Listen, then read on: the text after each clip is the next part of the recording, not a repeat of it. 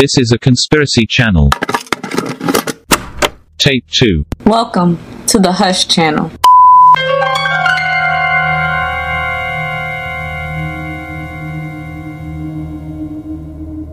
In ancient depictions, indigenous oral traditions throughout Africa, Asia, and Europe, and inside rabbinic Hebrew scripture, Shem, progenitor of the Semitic lineage, had the smallest family, with 300 men making up 14 nations, and was described as being black and handsome, or comely. Japheth, progenitor of the Japhetic lineage, had 460 men making up 26 nations, and Japheth was described as being fair-skinned. Cam, who was incorrectly called Ham in the Bible, is the progenitor of the Kemetic lineage. His lineage was the largest and was composed at the time of 730 men, making a total of 30 nations, and was described as being as black as a raven. It does not get much darker than a raven, so there is no question about his complexion noted on several accounts. This is not personification. These are literal descriptions. Many people believe that the term Kemites only refers to the indigenous of Egypt. However, the correct story is that Cam's son, Mizraim, named the land of Kemet after Cam. Today it is called Egypt, but the term Kemetic refers to all the lineages of Cam, not just the Kemites of the land of ancient Kemet. In the apocryphal and canonized text, Cam's lineage is noted as being the largest after the flood. His was the largest and most powerful lineage directly following the flood. This steadily continues by large, despite many wars and some losses in the Kemetic diaspora. That is, up until the time that the land of ancient Kemet was colonized by ancient Greece in 350 BC. Ancient Kemet's fall seemingly pulled the battery out of the back of the Kemetic diaspora around the entire world. They all soon began to be aggressively hunted, oppressed, enslaved, killed, colonized, converted, and silenced across 6 continents. The story of Cam is one that is quite fascinating by all accounts. In some texts, Cam's mother is actually Nama. Many have heard of Lilith, but Nama and Lilith were like best friends. Nama was the first woman to seduce the Anunnaki fallen angels. Nama is sometimes listed as Noah's wife, yet many want to believe that this Nama refers to Noah's half-sister. In the book of Lamech of Cain, it states that Lamech, father of Enoch, was from Cain's lineage, not Seth's lineage as the Bible states. And Nama, his daughter, had the mark of the beast, but it was not as noticeable on her as it was the other Canaanites. In this book,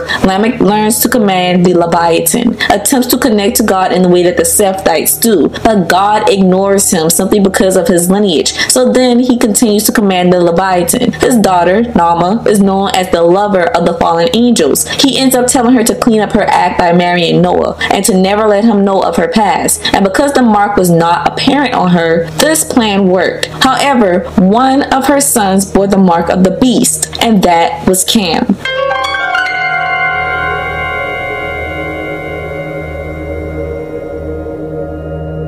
That was just the extra canonical information on Cam. Let's dive into what the Mesopotamian epics speak of him. Cam in these epics is the Anzu bird, meaning Cam is also of Anunnaki descent, and of course of the fallen angelic sect. In other texts, he is known as Shamden, who also goes by the name Hamadai, Kamadai, Ashima, and Ashmodai, who is the king of devils. In the Bible, Cam is referred to as Ashima in 2 Kings 17 and 30, and is rendered to being the dead god that the Syrian Hamathites made an idol of. As you can probably tell from the name, Hamathites are descendants of Cam himself. So in this verse, Cam's descendants in Syria are worshiping their forefather Cam, who was dead by this time, but Cam was never supposed to die. So what happened? The Book of Jubilees breaks down Noah's allotments to his 3 sons as it refers to the entire world, not just the Middle East. Cam was allotted everything that was south and hot on earth, which included Africa, majority of the 3,000 Mediterranean islands, half of the United States, all of Central and South America, as well as majority of the 25,000 islands in the Pacific Ocean, half of the Malaysian archipelago, Indonesia, Papua New Guinea, Australia, and its surrounding islands. He received the second greatest allotment after Shem because Cam was the second oldest and middle child. Not surprising considering Cam himself was a fallen angel and of Anunnaki descent. And this is part of the reason Noah allotted Cam all the southern regions of the world, as Enki was the leader of the fallen angels, and his domain typically aligns with being the southern hemisphere and stars. So of course Cam is allotted the region where Enki dwells. In the book of Jasher, we learn that Cam Ham stole the skins of Adam from his father Noah before exiting the ark. Ham would pass these garments down to Cush, who gave them to Nimrod, and Nimrod became the most powerful figure on earth at the time. These skins of Adam are the anointed garments that God gave to Adam and Eve to clothe them before exiling them from the Garden of Eden. These garments were said to give its wearer kingship and mighty power, which is why the Bible states Nimrod became a great hunter, which was the most respected title a man could have in ancient days. It is akin to a modern day person being named the wealthiest, most powerful person in the world. These skins were obviously something special, as these skins represent authority. Deities, heroes, kings, giants, and demons were documented as wearing an ambiguous substance called melum, which covered them in terrifying splendor. The effect that seeing a deity's melum had on a human is described as ni, a word for the physical creeping of the flesh. Both Sumerian and Akkadian languages contain many words to express the sensation of ni, including the word peluthu, meaning fear. The word melanin derives from the word melum, which people of more rich and darker skin tones possess more of than anybody else, flowing throughout the entirety of their bodies. This explains the fear those with less melanin feel when they see those of darker skin complexions who possess the most melanin out of all human beings. Black people. Fear. These skins of Adam, in theory, were carved from the hide of the Anunnaki entity of intelligence named Gesh-2-E, of whose flesh was molded with clay and the DNA of an earth creature to form the first creature created by Enki and his consort Ki. The skins of Adam in Greek mythology are called the golden fleece. This fleece in Greek legend equated to the practice of alchemy, which derives from the word Kemet, which comes from Cam's name. It is the fleece of the golden-wooled winged ram named Chrysamelos, who rescued Phrixus and took him to a city along the coast of the Black Sea in what is the modern-day country, Georgia, to a city named Colchis, where Phrixus then sacrificed it to Zeus. Phrixus gave this fleece to King Aeetes, who hung it on a tree of the sacred grove of the kingdom. But later, this fleece would be stolen by Jason and the Argonauts, who was assisted by King Aeetes' very own daughter, Medea.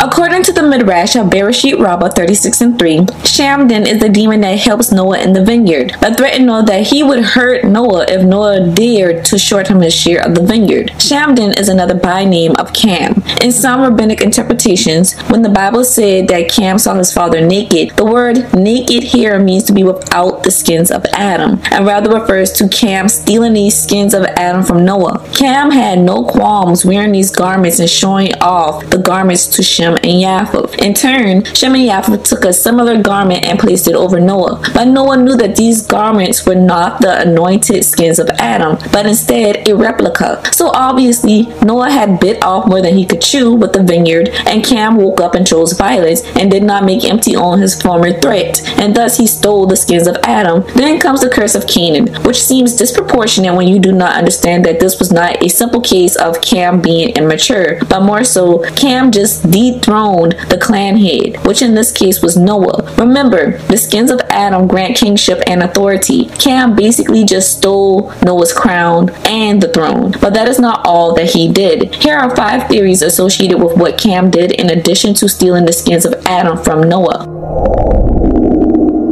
Theory 1.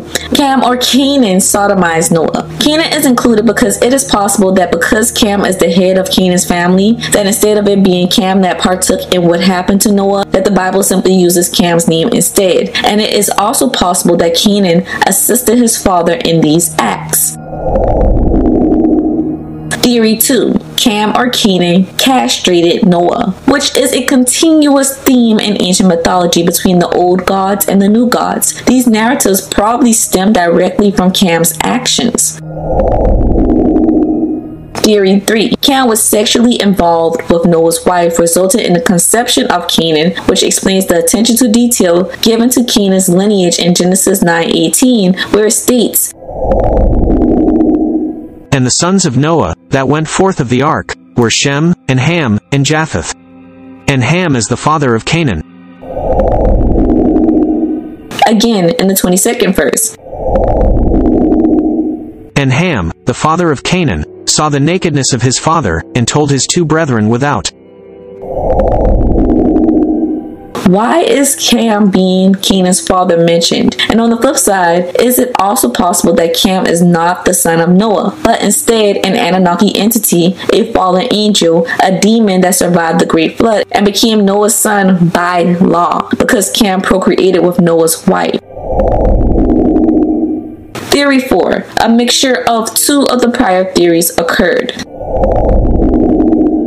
Theory 5. All of the above occurred, meaning Cam stole the skins of Noah, sodomized Noah, castrated Noah, had an affair with Noah's wife, resulting in the conception of Canaan. That's why Canaan was cursed, explaining why in the book of Jubilees it states that Cam had the nerve to be angry at his father for cursing Canaan. So Cam went and built the first city after the flood and named it after his wife and named it Uruk, which is still known today as the world's oldest city after the flood. If Theory 5 is correct, it was a ritual of emasculation and humiliation used to thoroughly dethrone Noah, and a common age-old act of heirs to prevent their king from producing more heirs while securing their spot to the throne and producing a proper heir in Canaan by impregnating the queen and the queen mother, which at that time was Noah's wife, and basically taking the crown himself by taking the skins of Adam. Nevertheless, all theories further explain this lineage's quick rise to power following the flood as the leaders of the new school. Nimrod in theory existed prior to the flood. In the Mesopotamian epics, Nimrod is called Ninurta and Gilgamesh. Even in the Book of Giants, the children born from humans and fallen angels beg for Gilgamesh to aid them as they were having dreams or visions of Enlil flooding the earth to attempt to annihilate them and their kind. The Epic of Gilgamesh is an epic poem from ancient Mesopotamia, regarded as the earliest surviving notable literature and the second oldest religious text after the pyramid text of ancient Kemet. This piece is what inspired Homer's Iliad and Odyssey, and is the basis from where the Bible constructed the story of Eve being created from Adam's rib. In this epic, we find that Nimrod is Gilgamesh. Nimrod, as Ninurta in the Sumerian epics, is the son of the chief Anunnaki entity Enlil. It is Enlil who later becomes known religiously as biblical Yahweh, but was originally entitled Satan by the Sumerians. Ninurta is the god associated with farming, healing, hunting, law, scribes, and war, who was first worshipped in early Sumer. In the earliest records, he is a god of agriculture and healing, who cures humans of sicknesses and releases them from the power of demons. In later times, however, as Mesopotamia grew more militarized, he became a warrior deity, though he retained many of his earlier agricultural attributes. Second only to the goddess Inanna, who is also known as Ishtar, Ninurta probably appears in more myths than any other Mesopotamian deity. Previously, we discussed how Cam in Mesopotamia was the Anzu, Anunnaki entity. According to the myth of the Anzu, Yahweh, or Enlil, gave Cam the position of being the guardian of his sanctuary. But Cam turned around and betrayed Yahweh and stole the Tablet of Destinies. This is not hard to believe considering that prior to leaving off the ark, in the book of Jasher, Cam stole the skins of Adam. So there's a consistent trait here of mischief. The Tablet of Destinies was a sacred clay tablet belonging to Yahweh that granted biblical Yahweh and the other Anunnaki their authority and abilities. The Tablet of Destinies is also known as the Book of Life, the Emerald Tablets of Thoth, the Collective Conscious, or the Akashic Records, and the likes. So Cam was essentially on a rampage of stealing what would be considered very powerful weapons of mass destruction, i.e. the Tablet of Destinies and the skins of Adam. By stealing the Book of Life from Enlil, from Yahweh, it caused all the gods to be stripped of their powers. After Cam steals the Book of Life from Yahweh, Yahweh sends 3 gods to defeat Cam, but it does not work. So finally, Enki, aka modern day biblical Satan, proposes that Yahweh sends Nimrod, who is Ninurta in this story. So here we have Cam with the Book of Life versus Nimrod, the mighty hunter, confronts his grandfather Cam and begins to shoot him with arrows. But given that the Book of Life can reverse time, Cam uses its power to cause Cam's arrows to fall apart in mid-air and revert to their original components. The shafts began turning back into the giant grasses they were made from. The feathers of the arrow turned into live birds, and the arrowheads returned to the stones they were carved from. Even Nimrod's bow returns to the forest, and the wool bowstring turns into a live sheep. Nimrod calls upon the south wind for aid, which rips Cam's wings right off. Nimrod then slits Cam's throat and takes the book of life, and Nimrod's victory is announced. As a reward, Nimrod is granted a prominent seat on the council of the gods, and Yahweh sends the messenger god bird to request Nimrod to return the book of life. But Nimrod turns around and he initially refused to even return the book of life, but eventually he does return the book to Yahweh. In theory, Nimrod was born through Enlil possessing the body of biblical Cush and having sex with Cush's wife through the body of biblical Cush. So essentially, Enlil rapes Cush's wife and consort, who at that time was the supreme fertility goddess and goddess of the earth, Ki, whose other by name is Semiramis, the later wife of Nimrod and the mother of Tammuz, the cherub angel of Valentine's Day. Most would recognize her as the many names and different belief systems that align with that of Mother Earth or Gaia. Ki was a consort to a few of the Anunnaki, so it was no surprise that she had many lovers. However, after a time, Ki no longer sought to be Enlil's lover, so he did devious things to deceive her into having sex with him. The conception of Ninurta is not the first time Enlil rapes Ki. He actually got sent down to the abyss, which is the deep waters of which is modern day hell. Enlil was sent to hell previously for raping Ki. He would shapeshift and trick her by many methods into having sex with him throughout many epics. However, being sent to hell for a time did nothing to stop him. He was not and is not accepting of being rejected in the slightest. Enlil's narcissistic raping god behavior is most notoriously known to the world when the same story is presented in the latter form and belief system of ancient Greece, where Enlil is called Zeus, and Zeus was known to possess the male lovers of women and birth demigods and other gods all over the place relentlessly. So this is how Nimrod was the son of both biblical Cush and biblical Yahweh. In the Apocrypha's Book of Jubilees, Cam gets upset at Noah for cursing Canaan and left to build the city of Uruk, of which he named after his wife, Neotamayuk. And Uruk is the world's oldest city after the flood. This is the first mention of any city being built after the flood after all, so this makes sense. The country of Iraq derives from its first city of Uruk. Jubilees goes on to tell how Japheth saw what Cam did and became envious, and so he decided to do the same thing and name his city after his wife. Japheth built his city further north from Cam, presumably in the Caucasus Mountains of Eurasia. Shem then followed suit, except Shem remained close to his father Noah, and Noah had not followed his lineages to Sumeria with Nimrod. Noah had remained near where the ark settled, which is presumably in the Himalayas. Cam's land of Uruk became a part of Sumeria when Cam's grandson Nimrod became the first king of all three lineages of Noah and made Cam's line royalty. Sumeria in the Bible is called Shinar, which Genesis attests to. He was a mighty hunter before the Lord. Wherefore it is said, even as Nimrod the mighty hunter before the Lord. And the beginning of his kingdom was Babel, and Erech, and Akkad, and Calneh, in the land of Shinar. Out of that land went forth Asshur, and builded Nineveh, and the city Rehoboth, and Calah. And Rezin between Nineveh and Calah, the same is a great city. This verse attests to Nimrod being a great hunter, which in those times was like being called the most wealthiest and powerful man. And this verse also lays out the kingdom Nimrod established, although its translation by the time the King James Version came about is a bit off. But still, in this verse, when it refers to Babel, it is referring to Babylon. Erech is Uruk, which Nimrod's grandfather Cam had already settled, which is where that Stargate Nebuchadnezzar II opened and where he actually enslaved the 12 tribes of Israel. Also, in the book of Jasher, Abraham and his brother Haran gets thrown into the same fiery Stargate, but Abraham is the only one who steps out. In this verse, it also refers to Akkad. Akkad becomes the Akkadian Empire. Calneh, which is mentioned in this verse, is a city-state in Sumeria. And as you know, as mentioned before, biblical Shinar is Sumeria. All these lands make up Mesopotamia. Today, Sumeria is known as the first advanced civilization and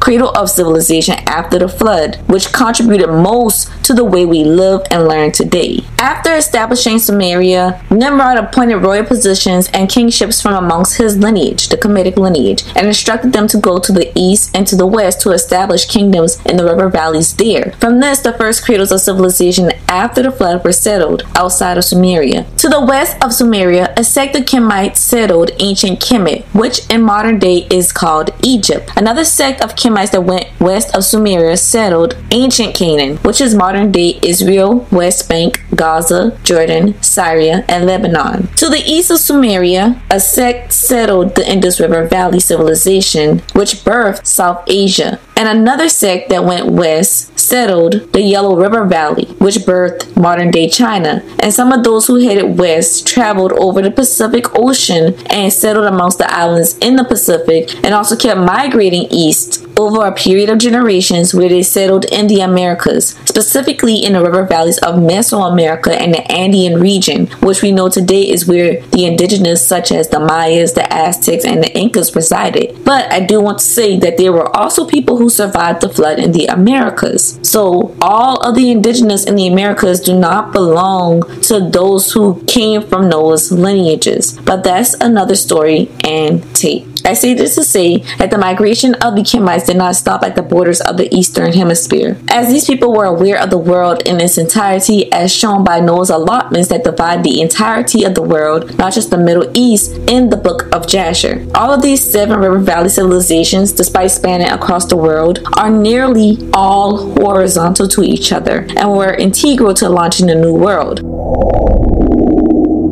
Now, about the Tower of Babel situation, nobody seems to ask or discuss the important misinformation. What would enrage an entire population of people to build such an immaculate structure that the Apocrypha states was 3 times the height of the Burj Khalifa, the highest building in modern times? These were actual people. They couldn't have all been mentally unsound by the masses, so logically, why would they do such a thing? What would be the point? The people of Sumeria turned Babylon never had a problem worshiping their gods and sacrificing for their gods. No matter how immoral or grotesque of a sacrifice was required, and no matter how many times a day they had to do it, these people did it. So their problem was not following the rules of a god or believing or sacrificing. They were very devoted people in religious terms. So that was not the issue. The issue was that their leader at the time, Nimrod, had a problem with a specific god, and they did not just do what Babylonians typically did and just move on to the next god, which is why they earned the title of being called whores of Babylon. No, they wanted to put hands on this specific god. Why? Nimrod wasn't stupid and going after some fictional creature in the sky, some impenetrable, invincible entity. Nimrod was of Anunnaki descent. He himself was a god. He himself was a giant. What Nimrod does only seems confusing and irrational when you get a small slice of the story. Nimrod did not view God in the same way that we typically do today. He knew the truth. He knew that God, quote unquote, could be touched. Although considered fallen and likely having his wings clipped or in some sort of way denied access to the heavens, making him damned to the terrain of the earth without way to the sky, Nimrod orchestrated the construction of a structure like that of the Tower of Babel because he wanted to put pause on Enlil. Nimrod, being the son of Cush and biblical Yahweh, explains him putting in so much effort to actually go to war with God himself by having the Tower of Babel constructed. But was Nimrod a fan of either of his fathers? That's Cush and Enlil.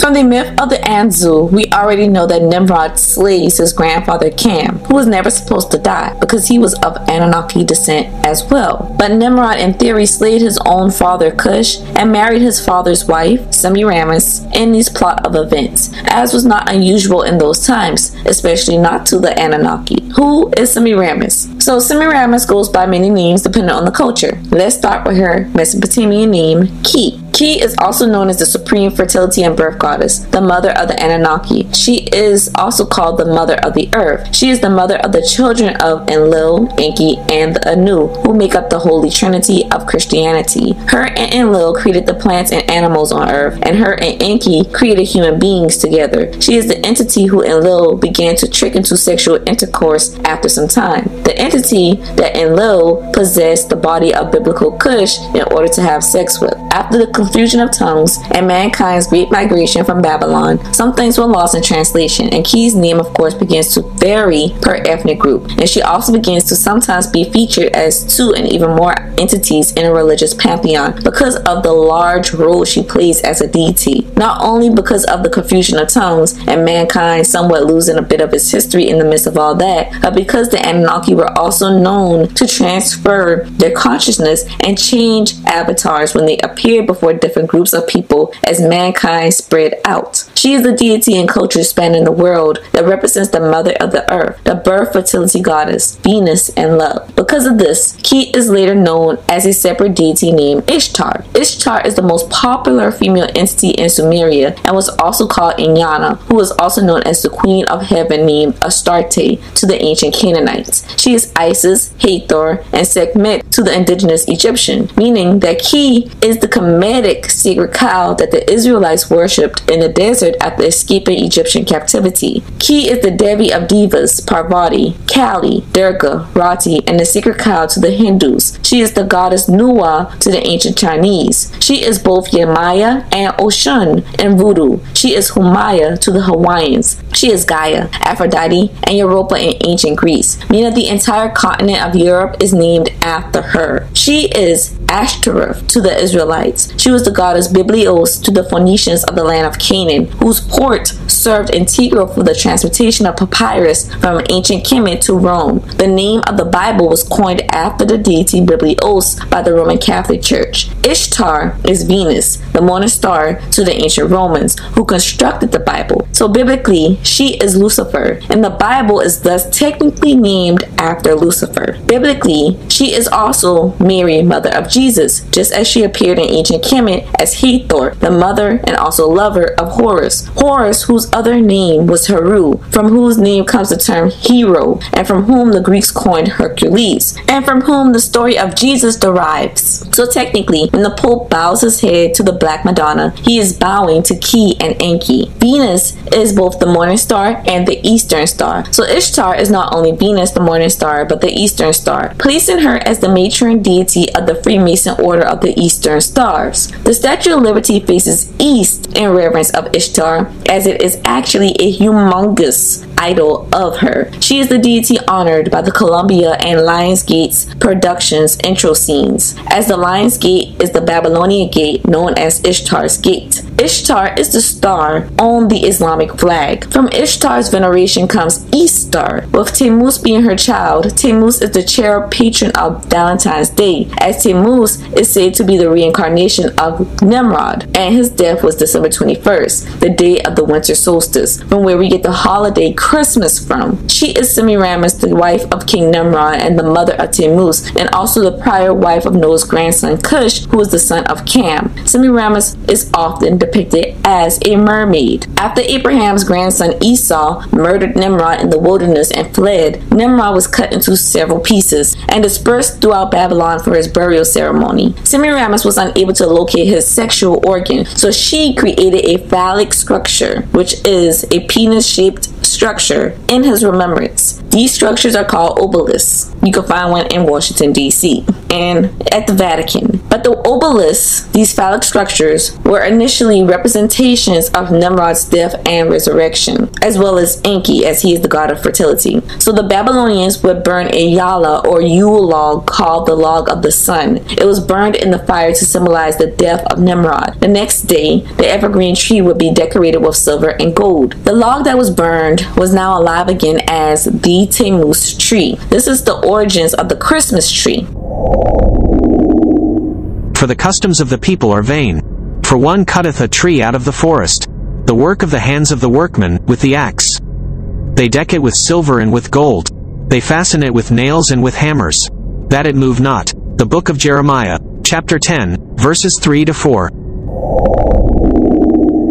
Considering the origin of demons previously read and explained from the Book of Giants, and considering Cam's lineage being of Anunnaki descent, and Cam himself being of the fallen angelic sect, and considering that the black race stems from Cam himself, and that Cam's lineage is the lineage that continually and exponentially interbred with the fallen angels and their hybrid offspring even after the flood, this would mean that the black race is not completely human, which races by the time of the transatlantic enslavement probably did not know about why they felt certain ways about certain people and certain things, or where certain terms and thoughts came from and stemmed from, because history does get lost over time, and the origins to platitudes do also get lost, but still their forefathers knew, and a semblance of that train of thought still continued generations after generations, even though its origins became lost. So their forefathers knew the truth. To a follower of Enlil, a black person is an example of the results of interbreeding between species of the Anunnaki fallen angels and mankind. To people like this, black people are walking sins, blasphemy at its finest. And as the offspring of Cam's lineage, black people are cursed to die, become demons, and not be able to ascend to heaven, because the curse was never lifted. Even after the flood, it still resided, and Cam's lineage still kept interbreeding, correct? So to these forefathers, this translates to meaning black people cannot go to heaven, black people are demons, black people have no souls, and thus it is okay to enslave and oppress black people. Black people are evil, and their kind cannot rule this world ever again. This is where these trains of thoughts came from. But what they sought to strip from the black race was their knowledge, their history, their magic, literal magic. They bound the mouths of the woman, separating the woman from their children at birth, stripping our people from our homelands, and forcing religious conversions. These were methods to stop the enslaved, which were Cam's lineage, who had by this point interbred with the Semitic lineage a whole lot. This was the way to stop them from performing sorcery,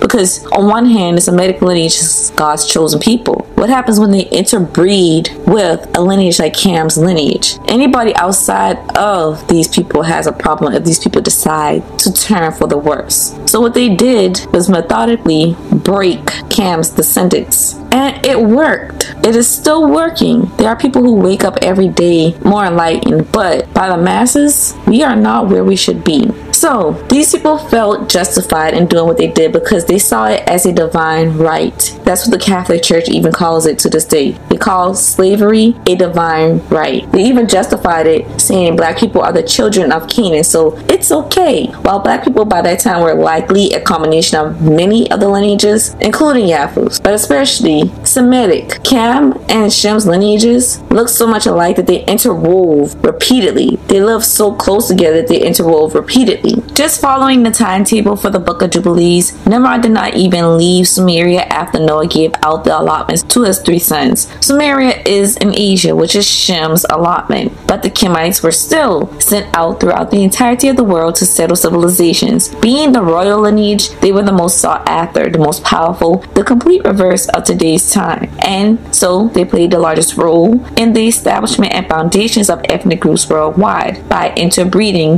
with all 3 lineages, with them being the most sought out, the most powerful, the majority, the elite of the time. So this lineage got around. But this was these people's way of justifying such things, such harsh, cruel, immoral things. And despite them oversimplifying the roots of said black people, the children of Canaan were giants, and giants are the children of the fallen angels and humans. And while from one perspective it is perceived as a disgusting, abominable sin, and makes one view the descendants of such interbreeding to be demons, on the other hand, viewing it from the opposite perspective, the Enki perspective, from that perspective, the fallen angels were the liberators of mankind. They were still angels despite being called fallen. It's simply semantics there. They were still Anunnaki entities. The fallen were the beloved gods of humans, and from that stance, that makes their children half gods. This makes the Kemetic lineage demigods, the descendants of the interbreeding of these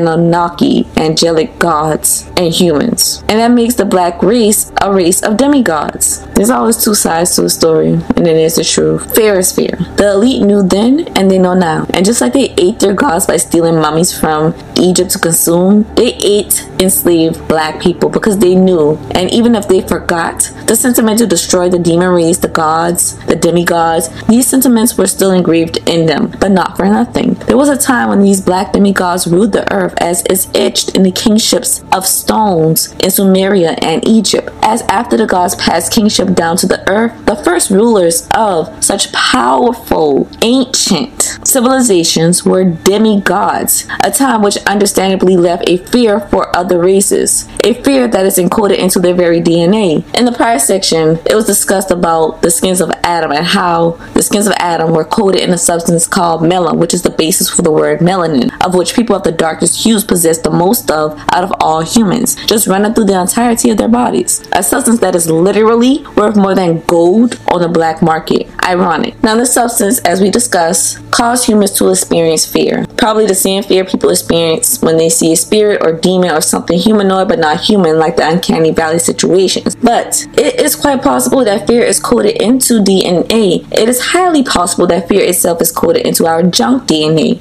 Junk DNA makes up 98.5% of our DNA. Junk DNA is basically defined as non-coding DNA that does not provide instructions for making protein. But in layman's term, this is the part of the DNA that scientists are unable to understand, and they do not know why it is there, what it does. They know what it doesn't do, and that it does not make protein, but outside of that, they basically have zero idea what it is and why it is there. Meaning scientists in the 21st century basically only understand 1.5% of our DNA, and look at all the information sprouted from the 1.5% that is understood. Now, I do believe that whatever Cam's lineage did to Japheth and Shem's lineage at the beginning of time after the flood has nothing on what they have turned around and did to Cam's lineage, following its seemingly organized colonization and demise.